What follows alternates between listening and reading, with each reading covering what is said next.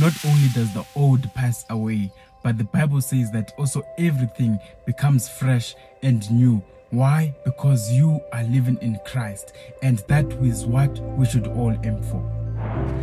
Greetings once again in the name of Jesus Christ.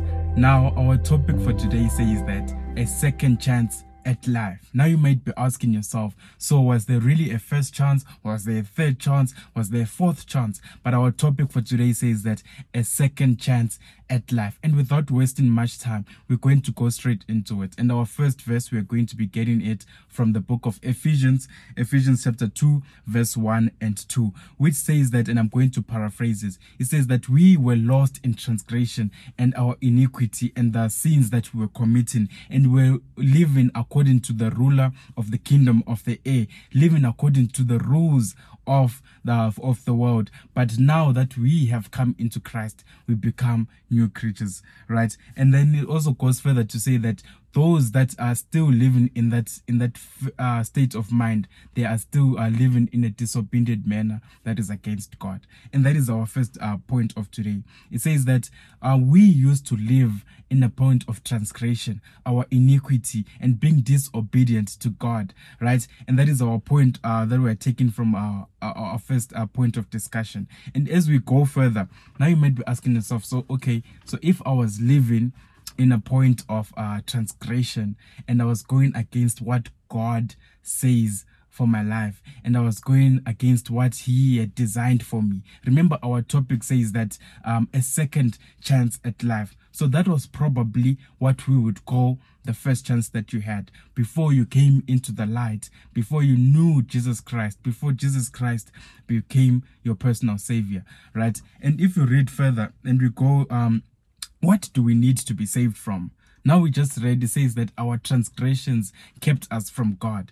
We just read that our transgressions were living according to the ruler of the kingdom of the air, right? Being disobedient to God. So what is it that we need to be saved from? And if you open our Bibles to Romans chapter 3, verse 23, it says that for all men have sinned and fallen short of the glory of God. So now it clearly states it in Romans chapter 3, verse 23, that we have all sinned and fallen short of the glory of God, right?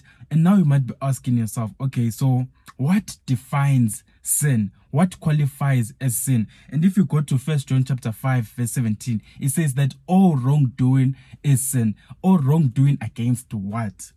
Or wrongdoing against the commandments and the law that God has set upon us. And you can find this in the Bible, and you can go to Deuteronomy, you can find, if you go also to Exodus, you'll find the 10 commandments there. And it says that all wrongdoing, anything that opposes that, is what we can call sin.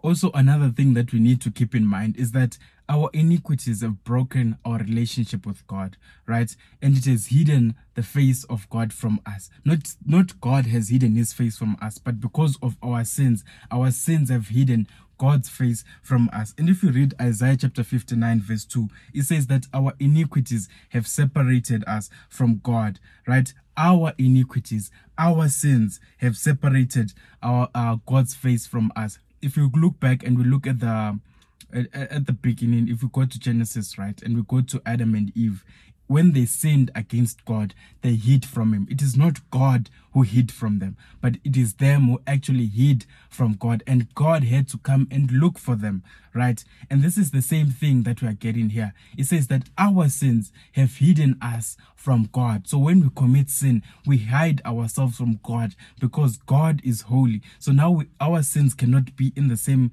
space as him. So now we try to hide ourselves from him because we know we have done wrong. And if you go again there and we ask ourselves, who can then save us? Who can save us from our sins? Who can save us from our sins? And then if you go in the Bible, it says that only Jesus can save us. Only Jesus can save you. Only Jesus can save me. No one else, not a prophet, not a pastor, not anyone, not even an evangelist, but only Jesus can save us from our sins, right? And if we go and we read Romans chapter 6, verse 23, it says that for the wages of sin is death, but the gift of God is eternal life, right? It is a gift from God. You know, when you get a gift, you don't have to do anything to acquire the gift, right? Let's say it's a birthday and people want to bring you gifts. You don't have to pay anything to receive the gifts, but the gifts just come. So if you have people that tell you that I want to give you a gift and they tell you to pay a certain amount, that is not a gift. That is not a gift, but a gift from God. He says that for the wages of sin is death, but the gift of God is eternal life. So God has given us this gift only if we go into him and we ask him to come and purify us, to come and to watch us, to come and to hold our hand as we walk in this journey of life. And if we go further again, God demonstrates his love for us, right, in Romans chapter 5, verse 8, where he says that while we were sinners, Christ came to die for us. While you and me were sinners, God did not wait for you and me to repent first, then come and die for us. But while we were still sinners, Christ came to die for you. Christ came to die for you and for me, right? We're not exception. Whether whatever sin you have done, Christ came to die for you. Don't listen to what people might say to you. Say, no, probably your sin is too big and God is not did not come to die for you. But Christ came to die for people like you. Christ came to die for people like me as well, sinners on this earth. Christ came to die for all of us. Because why? So that we can have this gift of eternal life.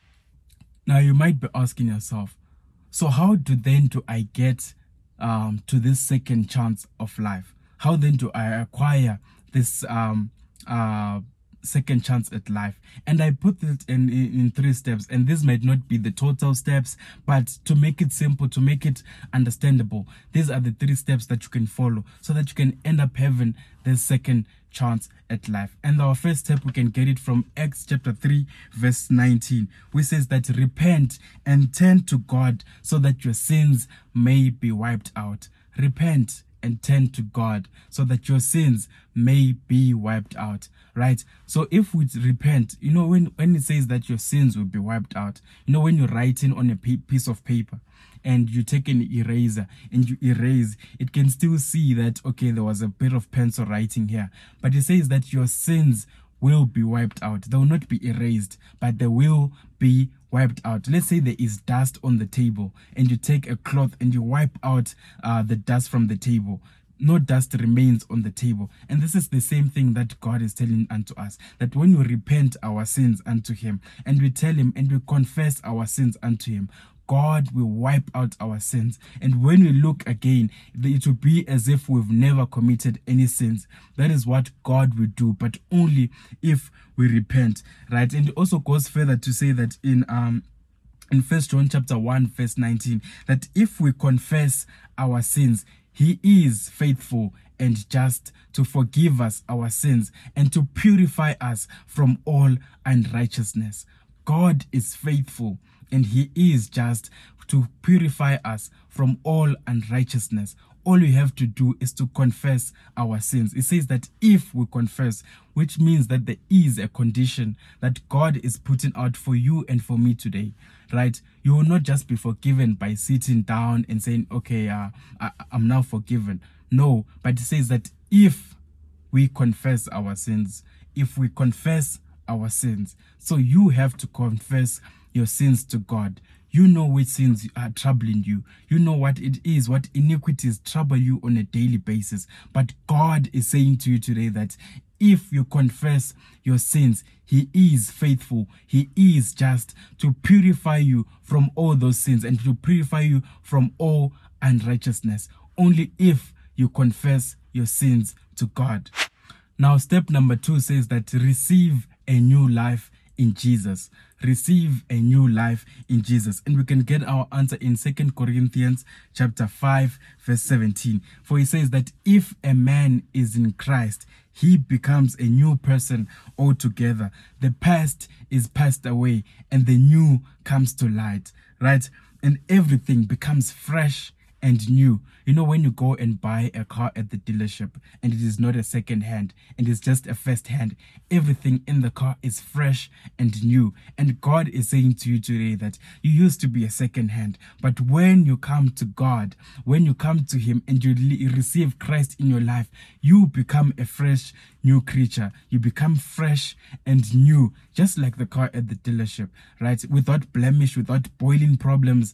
God says that you can become fresh and new only if you receive Jesus in your heart. So make it a point for yourself today that you receive Jesus in your heart. You receive Jesus as your personal savior, and you shall become new. You shall become a new creature, and you shall become fresh and new.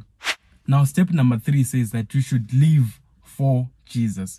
You know, one person once said that we should live every day as if Jesus is coming tomorrow, right? We should live every day as if Jesus is coming tomorrow, but we should plan for the next 30 years, right? Plan for the next 30 years as if Jesus is not coming for the next 30 years, but live your life as if Jesus is coming tomorrow. But when you make plans as if He's not coming for the next 30 years, right? This is the message I just want to leave with you today. A second chance at life. God is calling upon you today to confess your sins, confess all unrighteous doings that you are doing. God is faithful, He is just, and He will forgive you, and He will purify your heart, and He will purify your soul only if you confess your sins. Nothing is too big for God. God is calling upon you today that confess your sins. He says that if a man is in Christ, he becomes a new creature. And that is what I'm saying to you today, that repent all your sins and confess, and God is faithful. He is just, and He will purify you from all unrighteousness and all things that trouble you. And with that said, take care and remember, a second chance at life. God is calling upon you today. Jesus is calling upon you today. Repent, and God will certainly come through for you in your life.